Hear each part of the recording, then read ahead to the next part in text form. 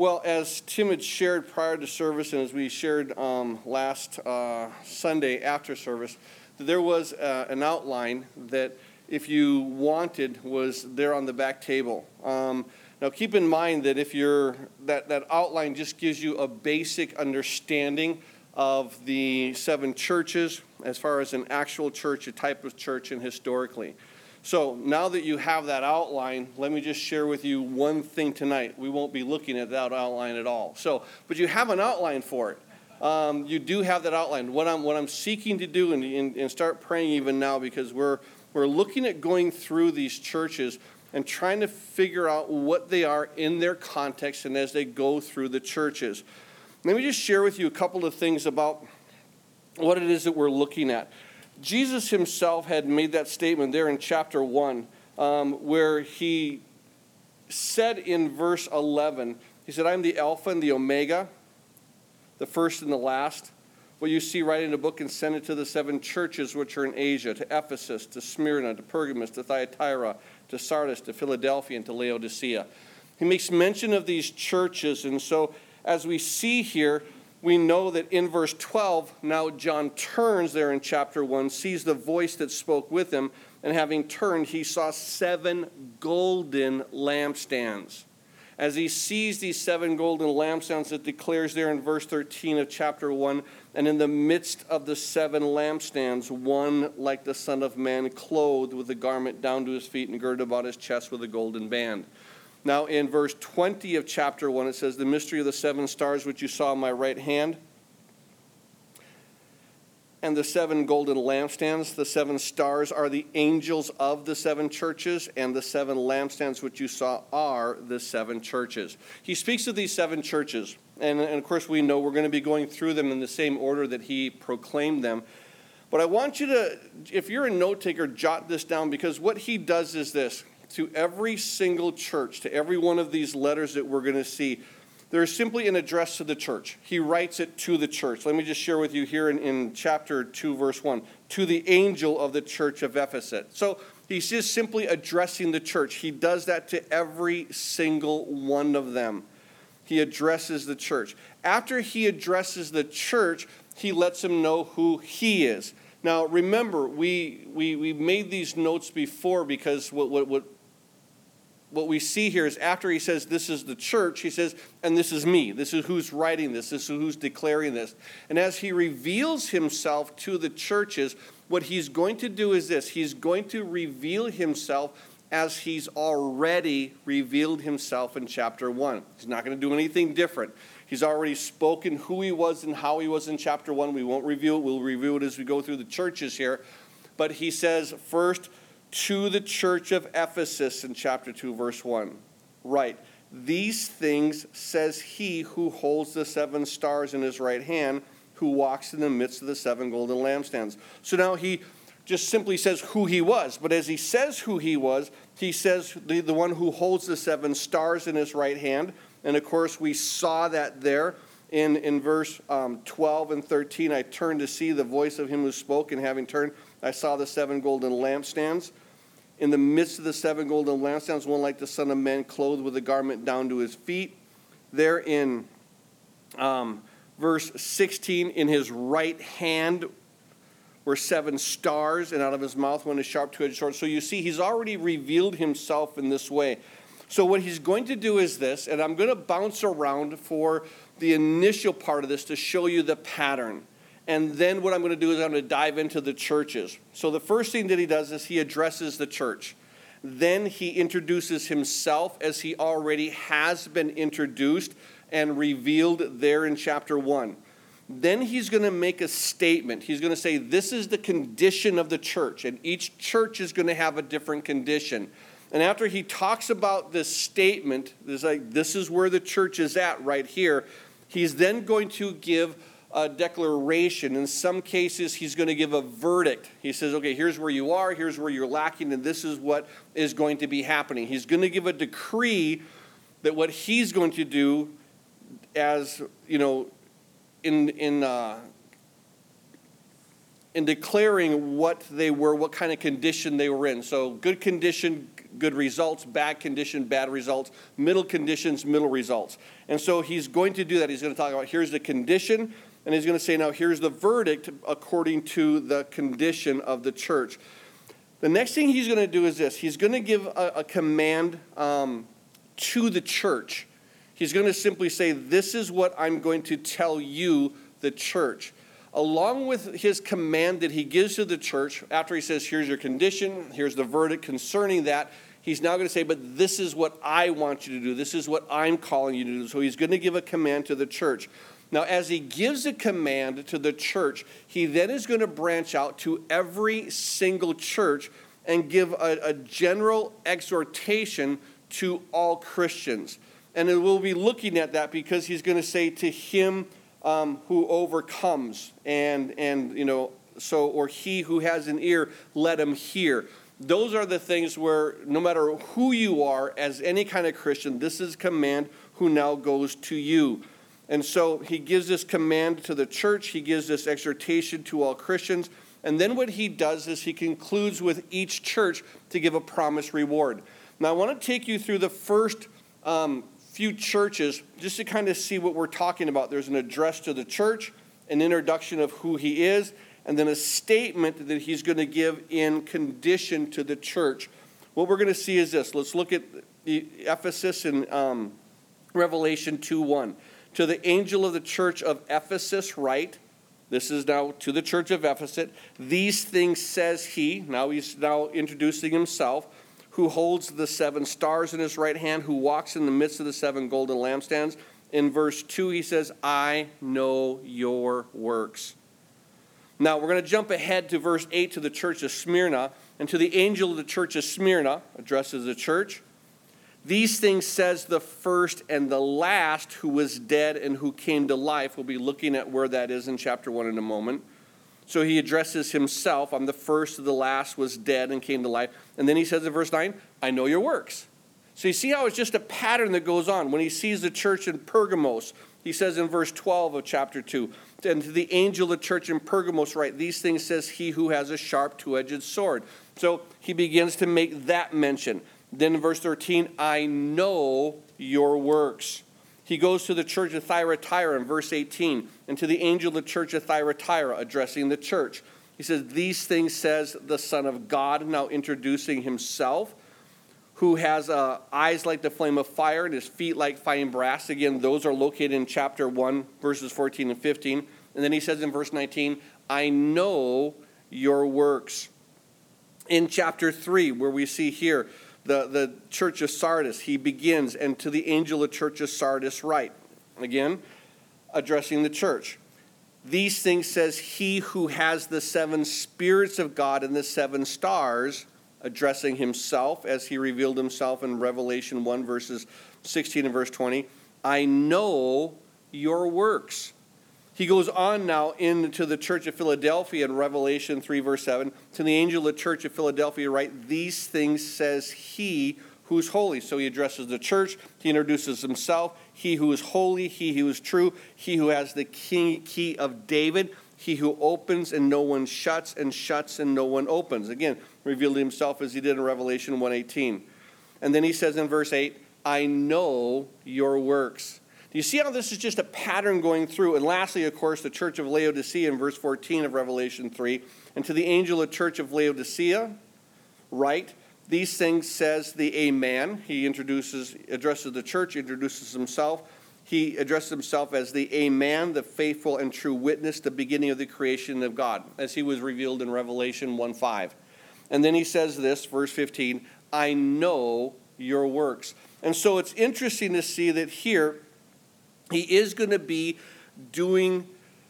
making 2 things. He's going to be, 1, telling the church, here are the things that I want from you. This is a general command where you're going to see it always referred to as, in a sense, this promise of Jesus, where after he says, here's your condition, here's your verdict, and here's what I'm going to talk to you to do. But at the very end, he always gives this promise of reward. And you're going to see that in every single church. And I'm going to jump around just real quick. I'll just give you the verses if you want. You can just jot them down. But he makes this statement, which is here in Revelation 2:7, after he says, to him who has an ear to hear what the Spirit says to the churches, that's general to everyone. And then he says, to him who overcomes, I will give. Do you understand that? To him who overcomes, I will give. This is the promise. He now will say the same thing to the church of Smyrna, as he says in verse 11, he who has an ear to hear, let him hear what the Spirit says to the churches, general to all Christians. He who overcomes shall not be hurt by the second death. Again, you see this promise that comes to the church. To the church of Pergamos, he does the same thing.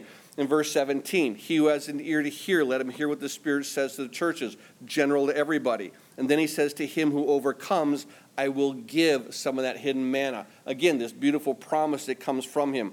To the church of Thyatira, which is interesting is this. In verse 26, he says, to him who overcomes and keeps my works until the end, to him I will give power over the nations. So the blessing comes first in verse 26, and again that general declaration to all Christians in verse 29, he who has an ear to hear, let him hear what the Spirit says to the churches.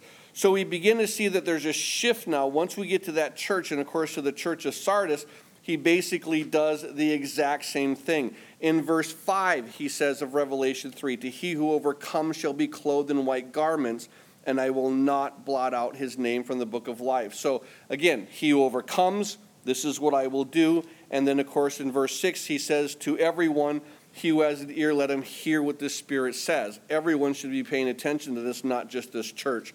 Now, Church of Philadelphia, chapter 3, verse 12, he who overcomes, I will make him a pillar in the temple of my God. Again, saying, here's my promise. And then in verse 13, he who has an ear to hear, let him hear what the Spirit says to the churches, a general to everyone.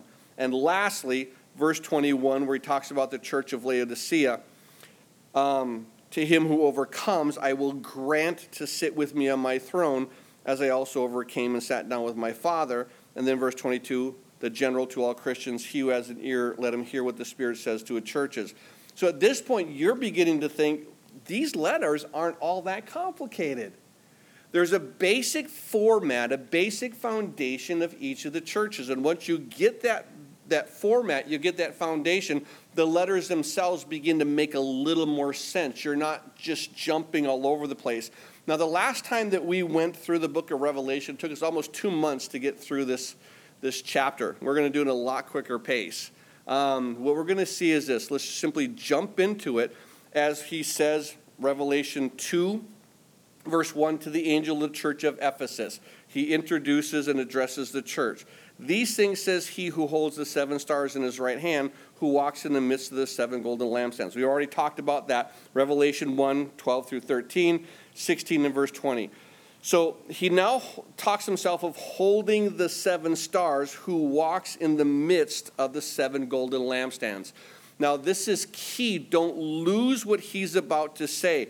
I'm going to share 2 other things for you, because what happens is, when he says he walks in the midst of the golden lampstands, he's talking about his nearness to them. He's talking about intimacy with them. Now, as he's talking about, I'm here in your midst. In other words, I'm present with you.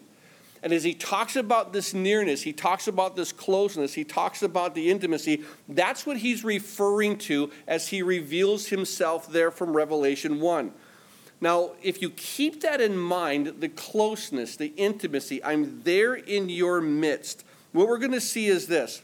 I'm going to read through this church. I'm going to share just a couple of things here as we go through. He says in verse 2, I know your works, your labor, your patience, that you cannot bear those who are evil. You've tested those who say they are apostles and are not. You've found them liars. You have persevered and have patience and have labored for my name's sake and have not become weary. Nevertheless, I have this against you, that you've left your first love. Remember, therefore, from where you have fallen, repent and do the first works, or else I will come to you quickly and remove your lampstand from its place unless you repent. So at this point, he goes to the church and he says, okay, you're doing fine for the most part. You have a lot of things that you're doing, and you're doing that well, and you're solid in all the things that you're doing. In verse 2, he says, I know your works. I know your labor. I know your patience. You cannot bear those who are evil. You have this purity within you. You've tested those who say they are apostles and they're not, and you found them liars. In other words, you're there constantly going through, and if you're literally like the Bereans, you're those in Thessalonica, they were more noble-minded because the Bereans searched out the scriptures to see whether these things were so. And this is what this church would do. They would test those who say they are apostles, that they were sent out by God, and of course they were not. You found them to be liars. With everything they've done, in verse 3 now, they have persevered, they have patience, they have labored for my name's sake. Now, here's the key. They labored for his name's sake. In other words, for you, I will do this. For you, I will do this. For you, I will do this. And he says, I don't need you to do something for me. I want you to be with me. I want you to be in my midst. I'm there in your midst. I'm there with you. Why don't you want to be close to me? You're doing all these things. You're saying all those things. You're doing the right things even, but you're not close to me. You do all these things for my name, but you're not doing it with me. You're not here with me. You're not intimate with me. And so he says, nevertheless, I have this against you. You have left your first love. And it's not about doing things for the Lord. It's about what? It's about you do it to the Lord. It's intimacy with the Lord. One of the first things that we learn about there in Scripture is in Exodus chapter 28, where the Lord says this. Exodus 28, verse 1, now take Aaron your brother and his sons with him from among the children of Israel, that he may minister to me. Not for me. I want him with me. I want him near me. First, you're going to separate him from all these things, and it's going to be me and him only. And I love that about the Lord, because what God doesn't want is a bunch of service. What he really wants is you. He wants your heart. He wants that closeness. And this is what was happening with the church. All the right things were being done, but here's the problem. They weren't done in the heart of intimacy. They weren't done in the heart where they say, I'm doing this for you, I'm doing this for you, I'm doing this for you. And the real heart is, would you be with me? Would you be close to me? And I love the heart of this, because this is where the church had an issue. And he says this, nevertheless, you've left your first love. You've left me. You're doing all these other things, but you left me. You used to be with me. Remember when you were a Christian? What did you do for God? You did nothing. You prayed. You prayed, dear God, I am a sinner. Come into my heart. Be my Lord and Savior. And what does he do? He comes into your heart and you experience him.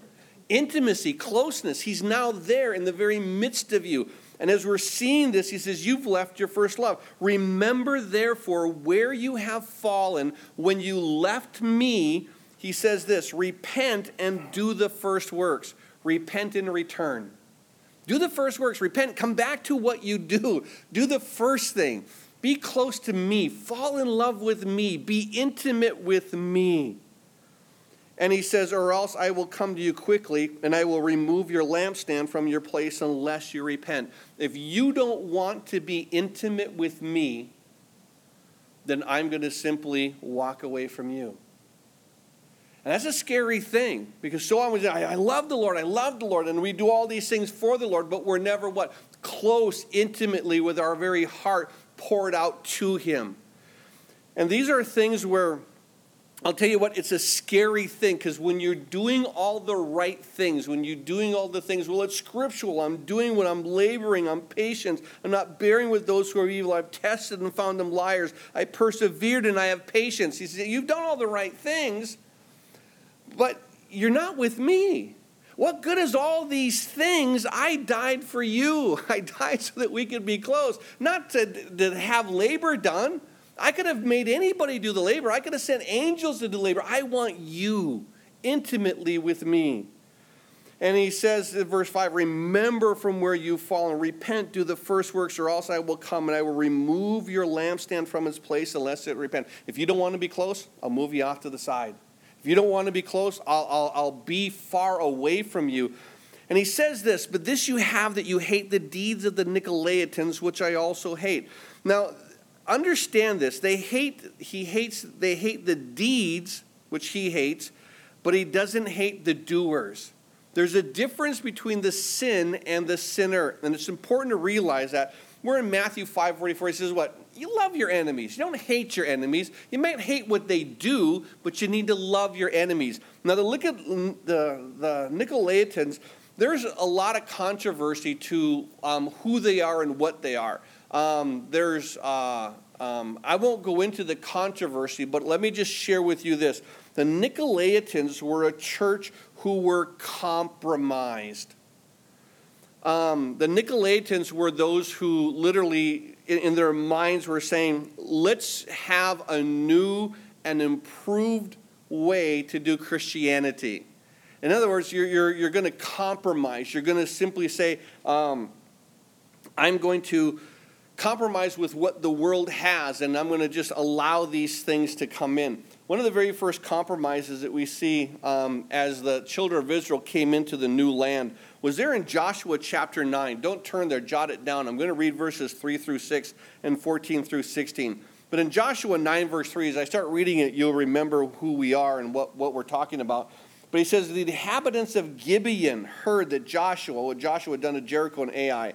And they worked craftily. They went and pretended to be ambassadors. And they took old sacks on their donkey and old wineskins torn and mended, and they patched sandals on their feet and old garments on themselves, and all the bread of their provision was dry and moldy. And they went to Joshua to the camp at Gilgal and said to him, to the men of Israel, we have come from a far country, therefore make a covenant with us. They said, we have come from so far, would you make a covenant? Well, in chapter 14, then the men of Israel took some of the provisions, but they did not ask counsel of the Lord. So Joshua made peace with them and a covenant with them to let them live. And the rulers of the congregation swore to them. It happened at the end of 3 days, after they had made a covenant with them, that they heard that they were their neighbors who dwelt near them. Compromise, not going to the Lord, saying, here's another way of doing things. Let's just settle this in. And this is what the Nicolaitans were. They were compromisers. And he says, you hate that. You hate the fact that you're compromised. Now, here's the thing. What they're hating is that, like, I hate the compromise. I hate what you're doing and how you're trying to twist it.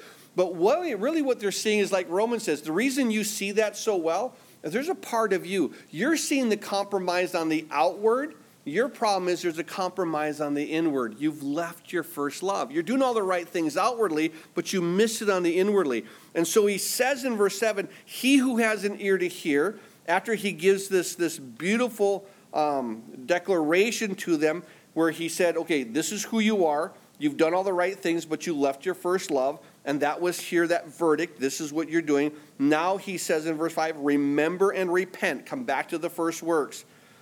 Now in verse 7, he says, he who has an ear to hear what the Spirit says to the churches, general, to all Christians, to him who overcomes, I will give to eat from the tree of life, which is in the midst of the paradise of God. Now notice what he says. He quotes the tree of life. And of course we know that from Revelation 21 and Revelation 22. And so like Revelation 22 verse 2, he talks about that tree of life. But he says, I will give to you from the tree of life. He says this, but what's in the midst of the paradise. Do you understand? He's back to the midst, back to closeness, back to intimacy, back to you're now close here. Not where you're moved far away, but you're right there in the midst. And he says, what I want is this. When you love me, when you're close to me, I will give you a place eternally close to me. And this is what God wants. And isn't that what we want? We say we want it, but then we get caught up with all the deeds and the deeds and the deeds. And it isn't about the deeds. It isn't about, doing things for him. It's about drawing near to him. And now we move over to the church of Smyrna, where he says again, and to the angel of the church of Smyrna, verse 8, write. So he addresses the church. These things says the first and the last who was dead and came to life. Now, in Revelation 1, verse 11 and verse 17 and 18, simply declares that same thing. In Revelation 1:11, I am the Alpha, the Omega, the first and the last. So we see that that's that first part. In verse 17 and verse 18, when I saw him, I fell at his feet as dead, but he laid his right hand on me and said to me, do not be afraid, I am the first and the last. Verse 18, I am he who lives and was dead, and behold, I am alive evermore. Amen. And I have the keys to Hades and death. I have the keys to the physical death. I have the keys to the spiritual death. And so he now uses this portion to reveal himself to the church of Smyrna. I am he who literally overcame death. And he says in verse 9, I know your works, your tribulation, your poverty, but you're rich. And I know the blasphemy of the Jews, the blasphemy of those who say they are Jews, but they're not, but are the synagogue of Satan. Do not fear any of these things which you are about to suffer. Indeed, the devil is about to throw some of you into prison that you may be tested. And you will have tribulation 10 days, but be faithful until death, and I will give you the crown of life. So as he comes here, he says, I know your works once again, but what your works is this, and I find it interesting that their works were enduring hardships. That's what their works were. They weren't doing all these incredible things. They were just enduring hardships. It's amazing that there are all kinds of people who, look to other Christians. And sometimes we get to the point in our walks where, I can do nothing for the Lord, but just cling to him. I can't get up. I can't serve him. I'm just clinging to the Lord. And so there have been times where in my walk where I've either been sick, and there was one point when I came into this land that there was a point where I was just devastated. I had no energies, no emotion, no anything. Everything was just doom and gloom, and my wife and the church began to pray for me. And literally, there was nothing I could do. I could just lay there and cling to God. I don't know why. I couldn't find hope. I couldn't find anything, but I could cling to God. And I love this because he says sometimes that's enough. That's enough. If you're enduring a hardship, you don't have to go out and witness and read and pray and do all these things. You're enduring a hardship. Sometimes, not all the time, but sometimes that's enough. Sometimes that's all we can do. And God isn't going to fault us knowing that's all we can do. And that's what happens here at the church of Smyrna. These things says the first and the last, he was dead and who came to life. I know these hardships you're going through. But I know that there's going to be life after that. I was dead. I came to life. I know your works, your tribulation, your poverty, verse 9. But you're rich. You don't have a whole lot as far as stuff. But you have purity within you. You have intensity in you. And so you're rich. Now I want you to just note this here. They're poor, but they're pure. And what we see is this. That it's that purity that's going to make them rich. Because he says, I know where you are. I know your poverty. But you're rich. Now compare this to the church of Laodicea in chapter 3, verse 16 through 18. And I want you to see here the rich church that was really poor. He says in verse 16, so then because you are lukewarm, neither hot or cold, I will vomit you out of my mouth. Revelation 3:17, because you say, I am rich, I become wealthy, I have need of nothing. You do not know that you are wretched, miserable, poor, blind, and naked. I counsel you to buy food from me. So he goes and he says, listen, now this church here in Sardis, you're poor. Yeah, I know. You don't have a lot, but you are rich in me. And so he says, understand this. Or I know who you are. And so as he says to Smyrna, verse 9 again of chapter 2, I know your works, your tribulation, your poverty, but you are rich.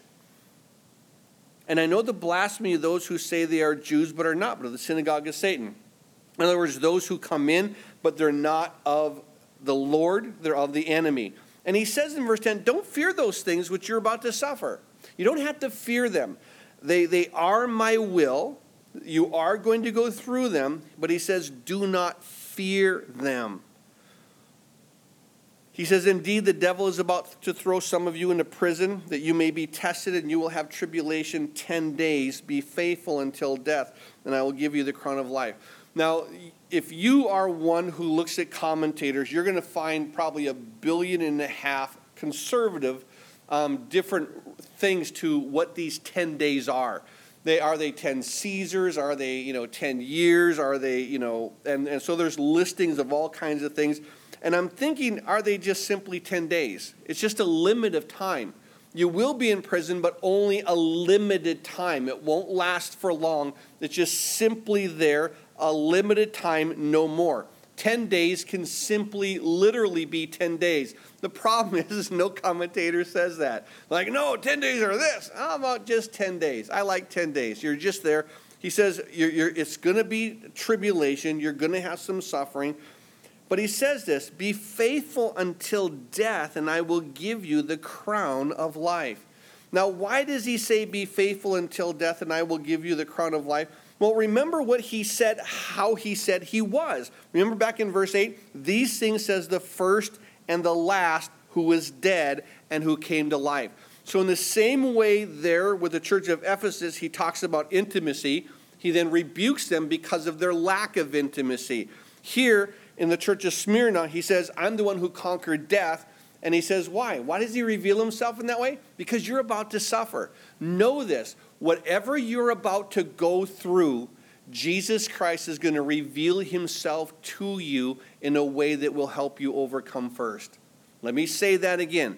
Whatever you're about to go through, Jesus Christ will reveal himself to you in a way that you can overcome, in a way that you can be drawn closer to him. And that's what he does here to the church of Smyrna. Now in verse 11, that general counsel now to all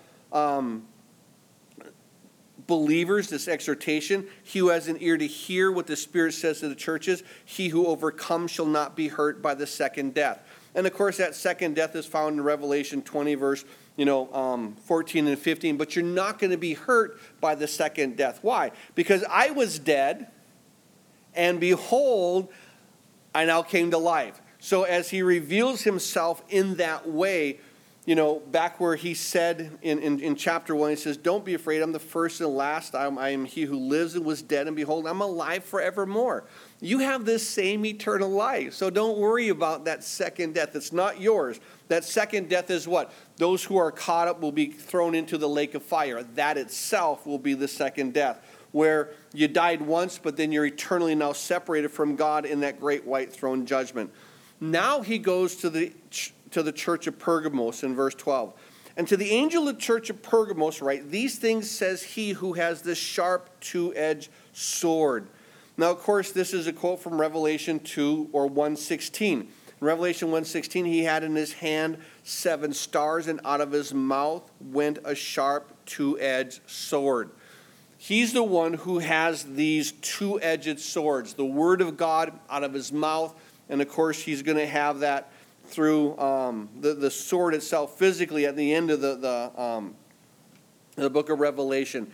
But we see here, he says, I'm the one who has the sharp two-edged sword. This is what's going to divide between the bone and the marrow. Now, the reason he's going to say, I'm the one who has the sharp two-edged sword, I'm going to jump ahead a little bit in verse 16, because this is where that outcome comes from, where he talks about, you got a problem in verse 15, those who hold to the doctrine of the Nicolaitans. But he says in verse 16, repent, or else I will come to you quickly, and I will fight against them with the sword of my mouth. Do you see how what he does here, this command that he gives to the church as they're about to go through it, he says, I'm going to reveal to you who I am. Why? Because who I am is about to be manifested in your life. And this is what God is going to do. So, again, Revelation 2:12, to the angel of the church in Pergamos write, these things said he who has a sharp two-edged sword. I know your works. Again, he comes in and says, this is the condition of the church. I know what you're doing, where you dwell, where Satan's throne is, and you hold fast to my name, and you did not deny my faith, even in the days in which Antipas was my faithful martyr, who was killed among you where Satan dwells. So at this point where it's a bastion here of that, this church that is facing, it was married to power, and it had corruption. He says, now I know what's going on. There was a martyr among you. But verse 14, after he says, I know you hold fast to my name. I know you did not deny my faith. But I have a few things against you. So not just one, but he says, here I have a few things. Because you have there those who hold the doctrine of Balaam, who taught Balak to put a stumbling block before the children of Israel, and to eat things sacrificed to idols, and to commit sexual immorality. So at this point, we're seeing Balaam. Now, if you're familiar with Balaam, found in the book of Numbers, I want to read to you just two passages in the book of Numbers, just so you can kind of grab a hold of who this Balaam is and really what the main issue that is there. I'm going to read from Numbers chapter 31. I'm going to read verse 8 and verses 15 and 16. It said this, Numbers 31, verse 8. And they killed the kings of Midian with the rest of those who were killed, Evi, Rechem, Zur, Hur, and Reba, the 5 kings of Midian. And then it says this, Balaam, the son of Beor, they also killed with the sword. Why? Well, verse 15 and 16. And Moses said, have you kept all the women alive? Look, these women have caused the children of Israel through the counsel of Balaam to trespass against the Lord in the incident of Peor, and there was a plague among the congregation of the Lord. So although Balaam couldn't curse the children of Israel, every time he went to curse, he blessed. What he did do is this. When the king says, get out of here, he says, listen, I'll tell you what you can do. You can't curse Israel, but you can make Israel compromise and they will curse themselves. Bring in women. Allow them to intermingle. Allow them to be immoral. Have these women give themselves over to the children of Israel. And once they did that, God then judged the children of Israel. And that was the counsel of Balaam. And that's why it says here in Revelation 2:14, I have a few things against you, because you have those who hold. Not everyone, but enough who hold to the doctrine of Balaam, who taught Balak to put a stumbling block before the children of Israel, to eat things sacrificed to idols, and to commit sexual immorality. Then in other words, that you're able to compromise freely. Now, understand why he's saying that. Because in verse 15, he says, you also have those who hold to the doctrine of the Nicolaitans. Again, he says, which thing I also hate. Now, when it talks about here the doctrine of the Nicolaitans, remember what happened in verse 6? But this you have, that you hate the deeds of the Nicolaitans. Well, all of a sudden we see here that the church of Pergamos actually hold to the doctrine of the Nicolaitans, that there are those who are now moving, not those who hate the way they say, hey, let's do church new and improved, and there's a new way to worship and a new way to study, and really, let's just stick with what's true there in the Word. And so they're now compromising these things. And so what the Lord says in verse 15, I want to make a note of this before we go on. Thus you also have those who hold to the doctrine of the Nicolaitans, which thing I hate. Once again, he talks about a thing. I hate the sin.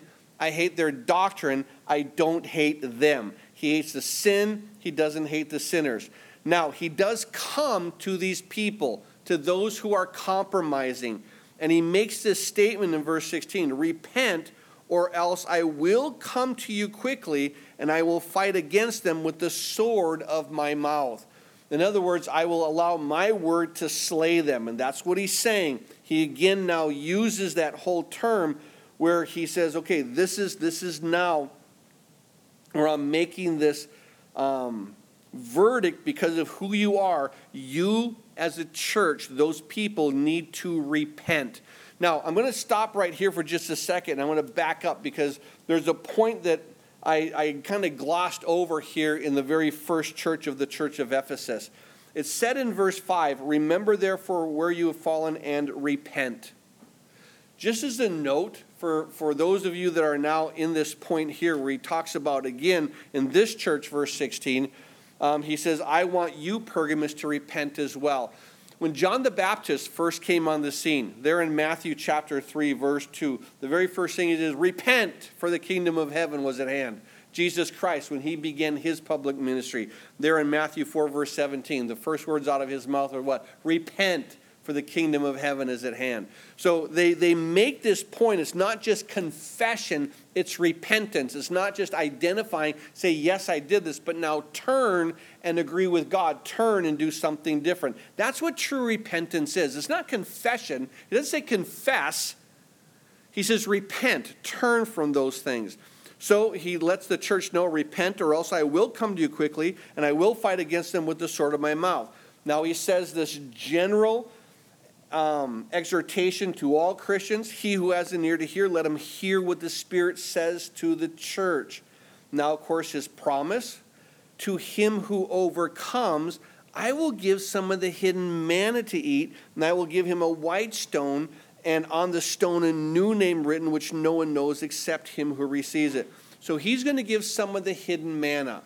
And along with the hidden manna, he's going to give him a stone, and on the stone a new name. So keep in mind that what we're looking at is there is a belief that within the high priest, he had these two stones. They were called the Urim and the Thummim. And so you would have a white stone and a black stone. And when he would ask the question of the Lord, he would reach into this little pouch and he would either get a white stone, which is in the affirmative, or a black stone, which is no, it's not the affirmative. And so we see here, he says, I'm going to give you the white stone. I'm going to give you the Urim, not the Thummim. I'm going to give you that positive understanding. And on that stone, that I am for you, a new name that no one knows except him who receives it. So God is going to give us this new name. He's going to give us a new character. And that character comes through what? It comes through the Word of God, sharpening us, dividing us, changing us to who we are. The very inside of who we are, cutting us asunder. And as he takes out as a surgeon takes out the cancer, it begins to heal with his Spirit and his Word, and then we become new in our very character. And of course, understand this, as a Christian, when you repent and when you begin to change, no one really knows it right away. You know it. You know what God is doing. In time, others will see it. But this is something where no one really knows it except you. No one knows what's going on within your heart except you. But eventually, time will tell, and it'll become evident to all others. Now in verse 18, to the angel of the church in Thyatira write, these things says the Son of God, who has eyes like the flame of fire, his feet like fine brass. I know your works, your love, your service, your faith, your patience, and as for your works, the last are more than the first. So now he talks to Thyatira. As he talks to Thyatira, as he addresses the church, he then introduces himself. These things says the Son of God, who has eyes like a flame of fire and feet like fine brass. Now, chapter 1, verse 14 and 15. This is where he speaks of it. Verse 14, his head and hair were white like wool, as white as snow. His eyes like a flame of fire. His feet were fine brass, as if refined in a furnace, and his voice as the sound of many waters. So we noted here that within his eyes and within his feet, the eyes, he's searching all things, and with his feet, the feet like fine brass, he's walked through the fire, he walked through the judgment. Thus he's able to judge rightly, he's able to judge truthfully. Now, I'm going to jump down to verse 23 so you can see the results again as far as how he reveals himself. He will begin to now tell the church, okay, here's where I'm going to give you this verdict. Watch out. In verse 23, he declares this, I will kill her children with death, and all the churches shall know that I am he who searches the minds and heart, and I will give each one of you according to your works. Now, when he says, I am he who searches the minds and hearts, this is the eyes that have a flame of fire. It searches everything. It pierces into us. And then he says, after I'm searching the minds and the heart, I have these eyes of flame, and I will give each one of you according to your works. The judgment, the feet, he's walked through the fire. He's able to bring the judgment. And so that same way that he reveals himself, he says, I'm going to show you who I am before I manifest myself to you. I'm going to tell you who I am. I'm going to come and I'm going to reveal myself in that way. So after he addresses the church in verse 18 to the church in Thyatira, he introduces himself as he's already done in chapter 1. These things says the Son of God, who has eyes like the flame of fire and feet like fine brass. Again, he makes a statement, the condition of the church, I know your works. But here he does something different at Thyatira. He says, I know your works, your love, your service, your faith, your patience. He says, I know all the things that you're doing. And as you're going through this, your love, your service, your faith, your patience, and as for your works, the last are more than the first. So you're actually doing more things now as you're growing. Nevertheless, verse 20, where he says, okay, you're doing these things, but here's still the condition. You got some problems here. Nevertheless, I have a few things against you, because you allow that woman Jezebel, who calls herself a prophetess, to teach and seduce my servants to commit sexual immorality and to eat things sacrificed to idols. Jezebel. Now, you know who Jezebel is. There in 1 Kings, in chapter 16, 28 through 33, Jezebel is introduced. At the very end of her life with Jehud, there in 2 Kings chapter 9, from verses 22 to 37, where he eventually says, hey, someone throw her down. And they throw her down. His horse trambles over. He goes and eats. And when they go and try to say, okay, go get her, bury her, the dogs have already munched on her. And so just fulfilling the prophecy. But that's what Jezebel is. Now keep in mind that as you see Jezebel, the Jezebel is the one who simply is the one who draws you away from what God has and sort of entices you and flatters you. And it begins to take the place of who Christ is. But he says this, I have a few things against you, verse 20, because you allow that woman Jezebel, who calls herself a prophetess, to teach and seduce my servants to commit sexual immorality and eat things sacrificed to idols. That they begin to compromise what they're doing. And so they're going into idolatry, they're going into sexual morality, and you're going to see this going on more and more with the churches. And we see here indeed verse 22, I will cast her into a sick bed and those who commit adultery with her into great tribulation unless they repent of their deeds. Now again, we see here this whole understanding of repentance. Now what he does here as he makes reference to Jezebel, and we know that it's a Jezebel, the reference is there in the Old Testament, but he says in verse 21, and note this, mark this, underline this, highlight it or something. He says in verse 21, I gave her time to repent. I gave her time to repent. Not just I told her to repent, but I gave her time to repent. And then it says this, and she did not repent. I gave her time, and she didn't. And then at the very end of verse 22, what does he say? And I will cast her into a sickbed and those who commit adultery with her into great tribulation unless they repent. He gave her time to repent, and right now he's giving them time to repent. He's saying don't repent. He says unless you repent, get ready. I'm giving you time. Come back and repent. And so we see here this, it's too late for Jezebel, but it's not too late for the rest. And I think take this to the bank. It's not too late for you if you come to that place of repentance.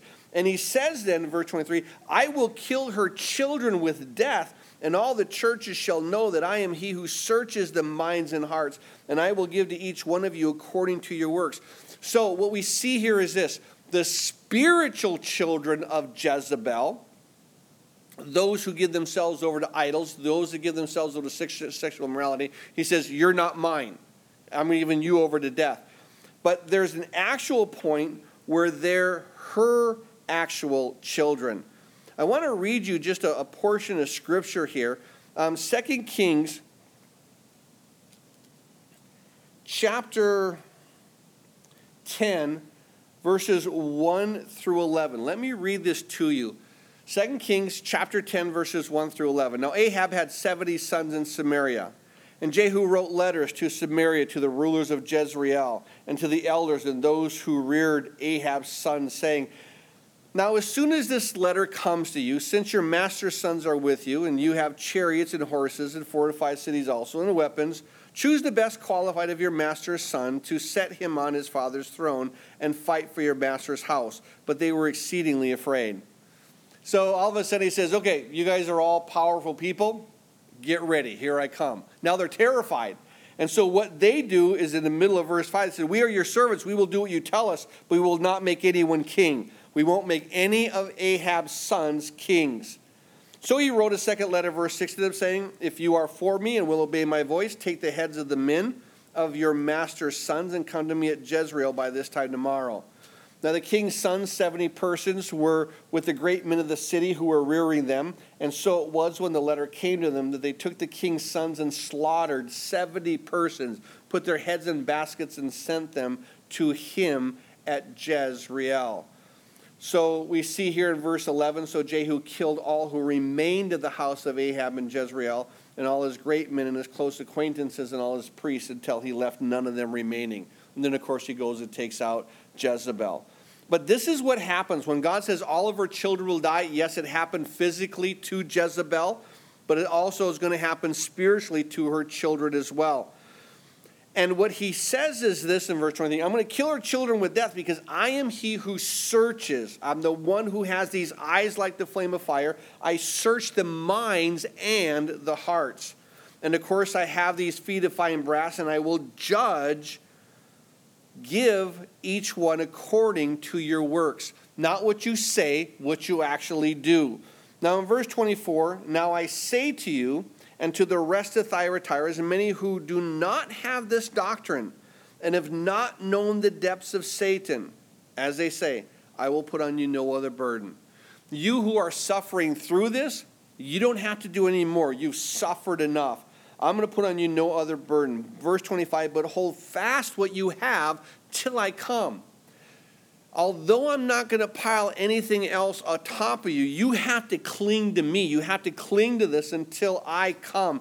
And verse 26, the promise, he who overcomes and keeps my works until the end, to him I will give power over the nations. And he shall rule them with a rod of iron, and shall be dashed to pieces like the potter's vessel. So at this point, those who are suffering under these people who are there with Jezebel and the compromise that is happening with the church, he says, if you choose not to compromise, you being faithful in the little things, I will give you greater things. And so we see here, he who overcomes, I will give power over the nations. He shall rule them with a rod of iron, and they shall be dashed into pieces like the potter's vessel. Again, a quote from Psalm 2, verse 9, speaking of, this is God, Jesus, who's going to rule them with a rod of iron. That happens in the millennium. As also I have received from my Father, and I will give him the morning star. He who has an ear, let him hear what the Spirit says to the seven churches. So he's going to give them this incredible, that first light. He says, I'm going to give to you that beauty of the light that's there, the star, the morning star. Now he makes this general to all people. He who has an ear to hear, let him hear what the Spirit says to the churches. He gives a general to all. Overcome, hold fast, and if you're holding fast, he says, I'm not going to pile things on, it's enough. Now in chapter 3, verse 1, to the angel of the church of Sardis write, these things says he who has the seven spirits of God and the seven stars. I know your works. You have a name that you are alive, but you are dead. So at this point, he introduces himself or addresses the church. Here we are in the church of Sardis. Then he reveals who he is, he who has the seven spirits of God and the seven stars. Again, we've already read that, Revelation 16 and Revelation 20. So he has this, and Revelation 4 is the seven spirits that we talked about too. He says, and I know your works. You have a name that you are alive, he said, but you are dead. I want you to know that there is a difference between what a church does and what a church is. And the same thing holds true as a Christian. There's a difference to what a Christian does and who a Christian is. Are you in Christ? That's who I am. I'm in Christ. I'm his. That's who I am, not what I do. You can do a whole lot of things, but here he says, you have this name that you're alive. You have all these things that you're doing, but you are dead. And you have to understand that Jesus Christ is not deceived by what this church does. Jesus Christ is not deceived by what a Christian does. He sees through all that. Nothing is hidden from him.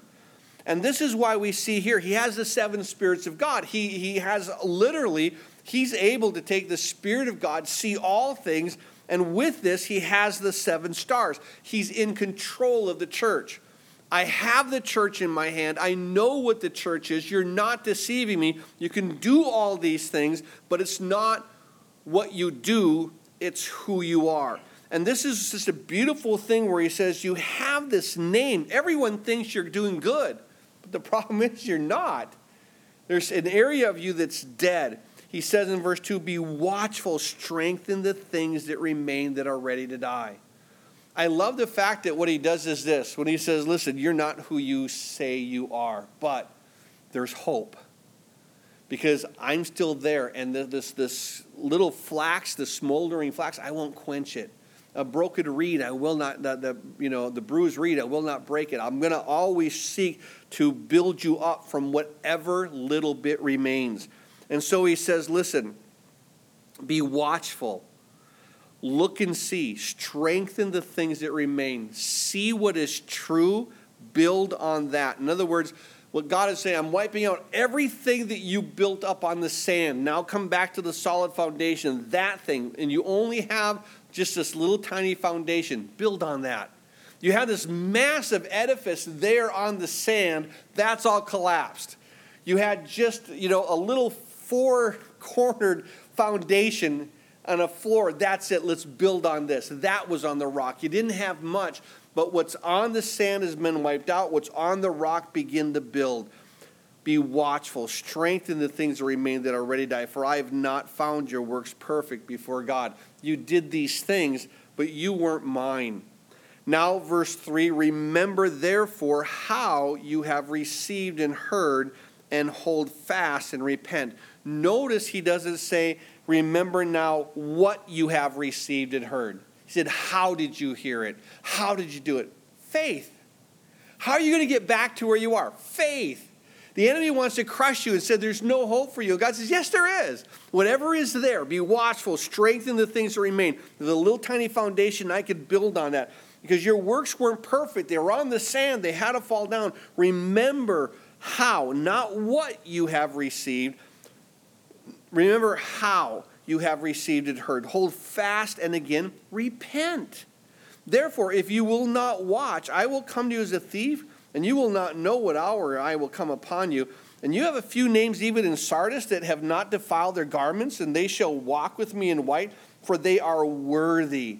Now, hear this beautiful thing that we begin to see why he says, there are some in Sardis, they've not defiled their garments, and they shall walk with me in white.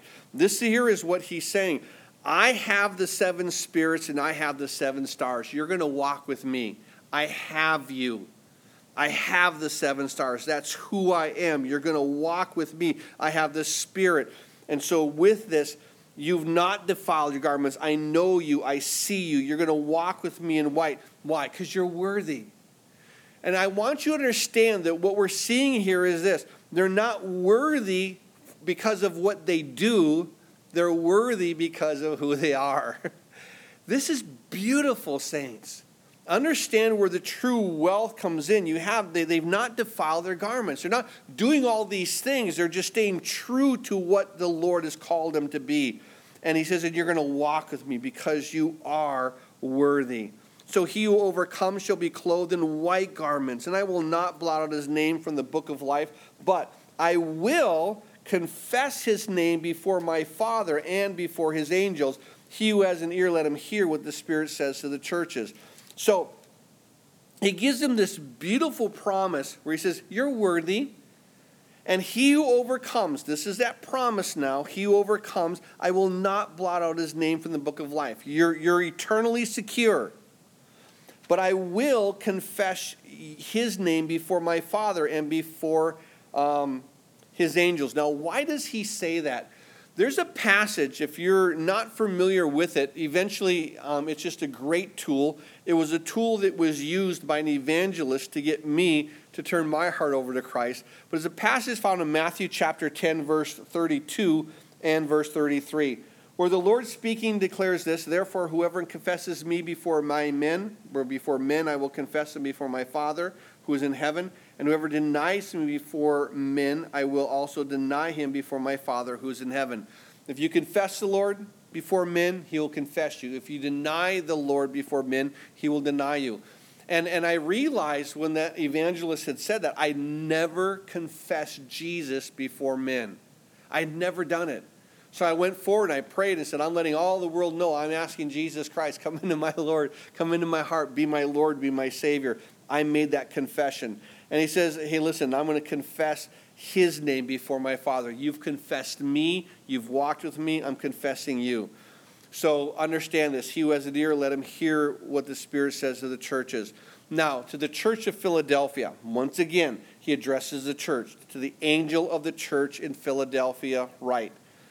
He introduces himself. These things says he who is holy, he who is true, he who has the key of David, he who opens and no one shuts, and shuts and no one opens.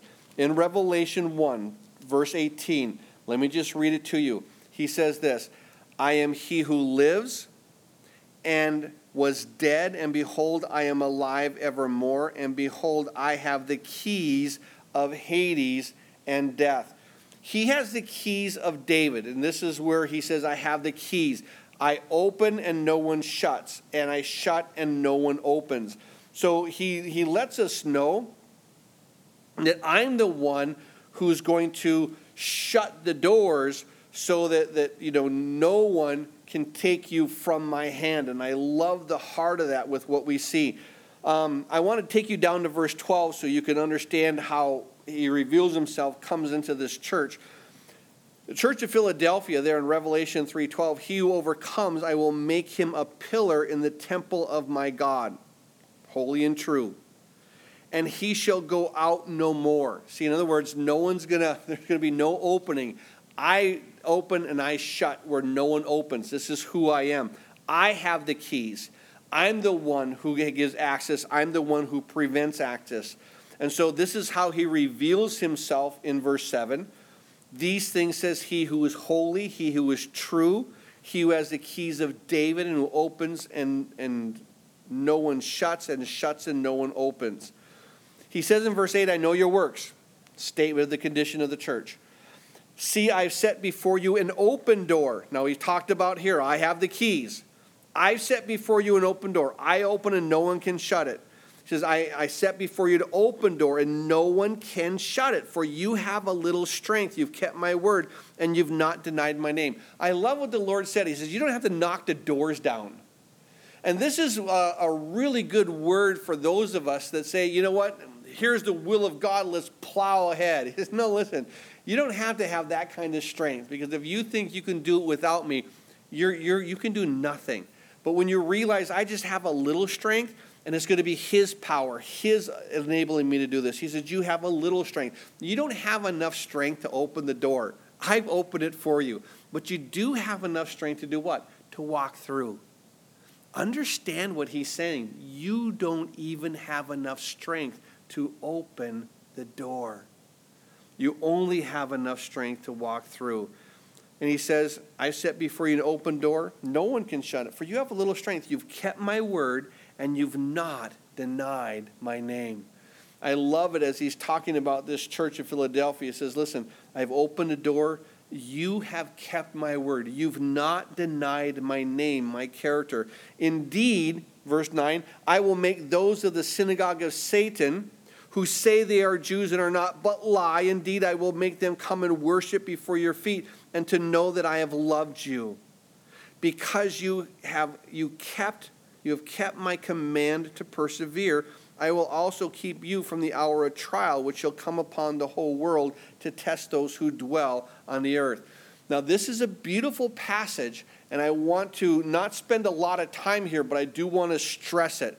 So if you've been tuning out for the last couple of churches, tune back in here, because this is key. He says in verse 10, and this is now the rapture. You have to understand what he's saying. He's writing to the churches, but what he tells the church here of Philadelphia And if you're familiar with the Church of Philadelphia, it's the age of missions, and it's that church that has revival. But he makes this statement, because you have kept my command to persevere, I will also keep you from the hour of trial which shall come upon the whole world to test those who dwell on the earth. So we see here that before God is going to come and judge sin, there's going to be this beautiful call, to John, say, hey, come up and see, come up and worship, and then I'm going to judge the world. But you need to come up and see here first.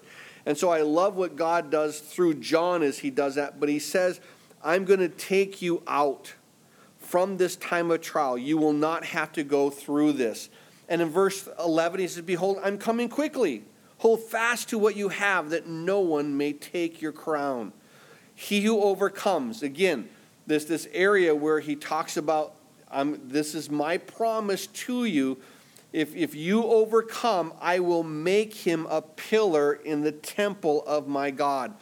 This pillar means that you are going to be this something that is going to be immovable in the temple.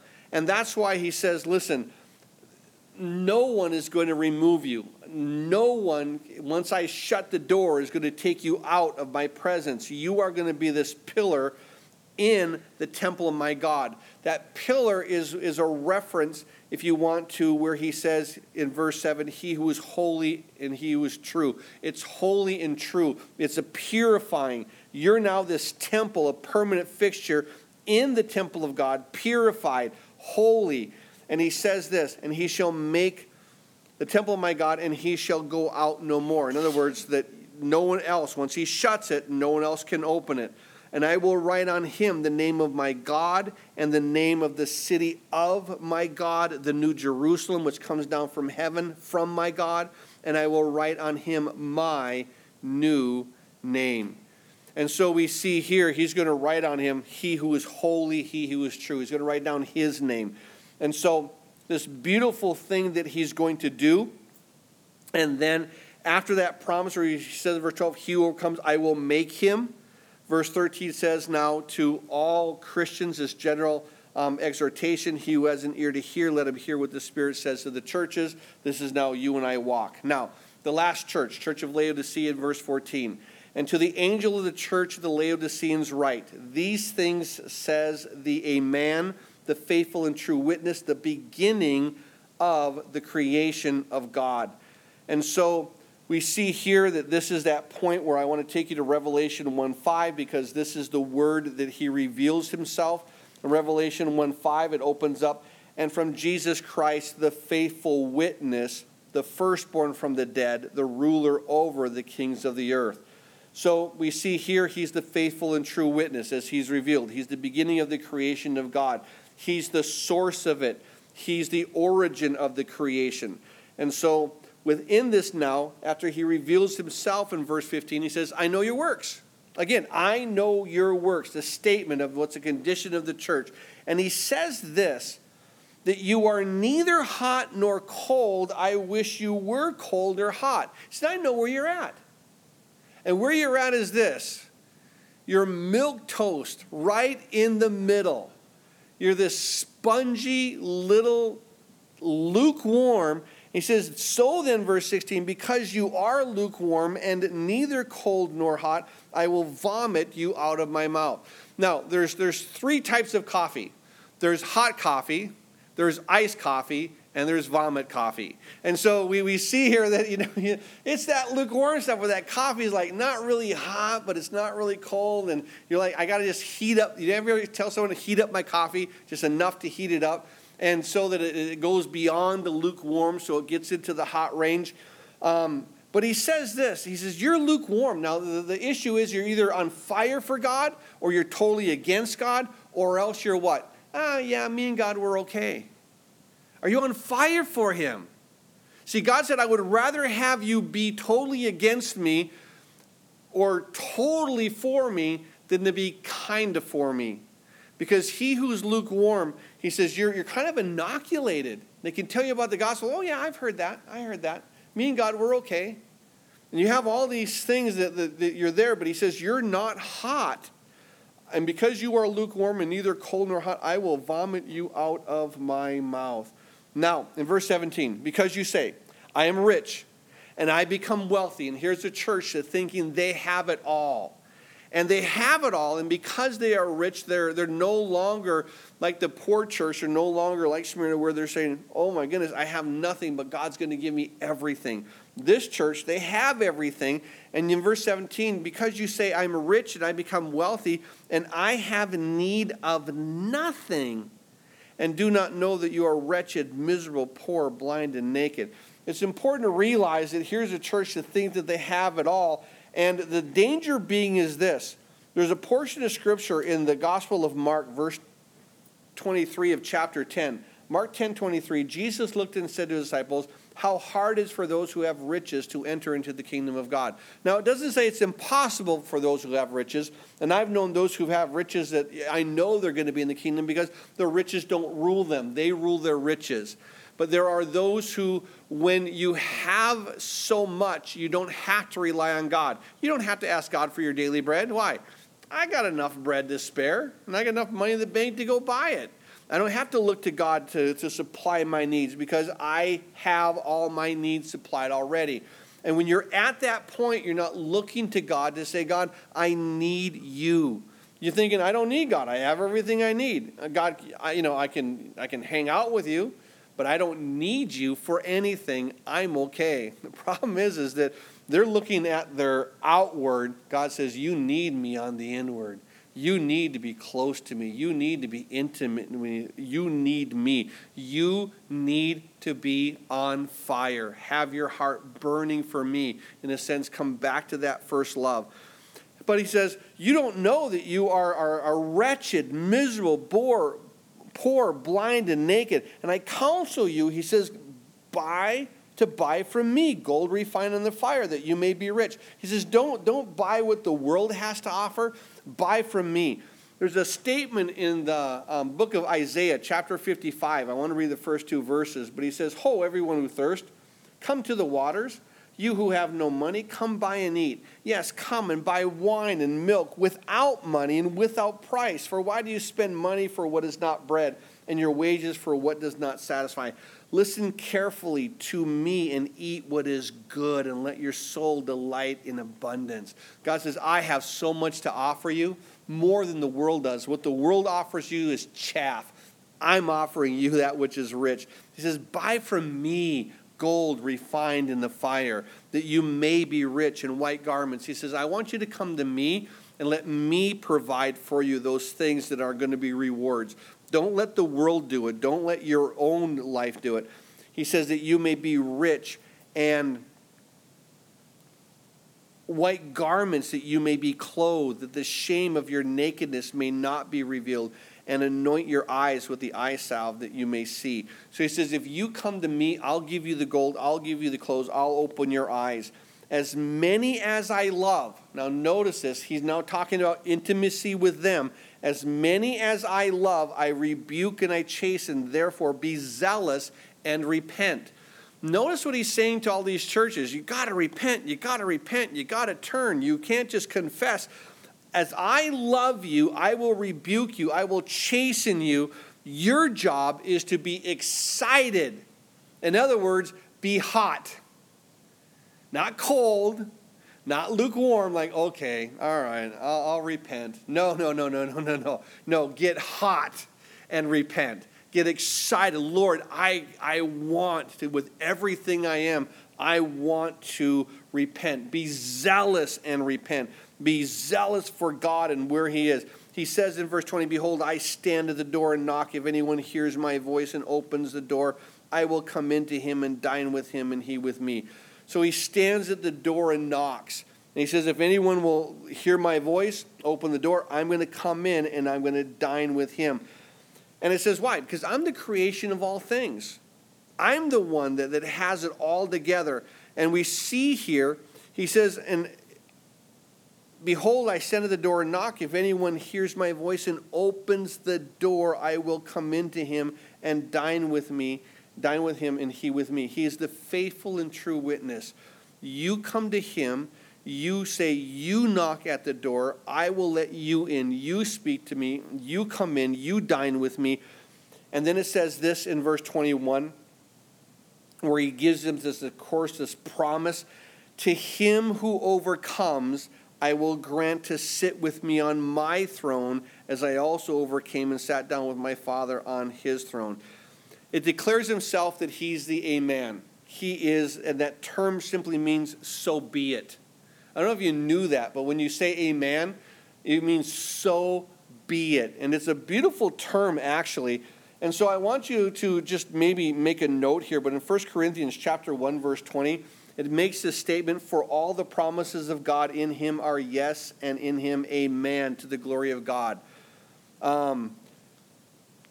It's so be it. Every promise that he has, of God is for us and for us. And he says, as many as overcome, I will grant, verse 21 of Revelation 3, to sit down with my Father on his throne, that you will have a place of confidence, a place that's secure, a place of authority, and a place of what? Nearness to God.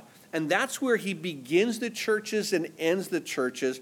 And I want you to see here again in verse 21, to him who overcomes, I will grant to sit with me on my throne, as I overcame and sat down with my Father on his throne. Do you realize where you are? Right next to God.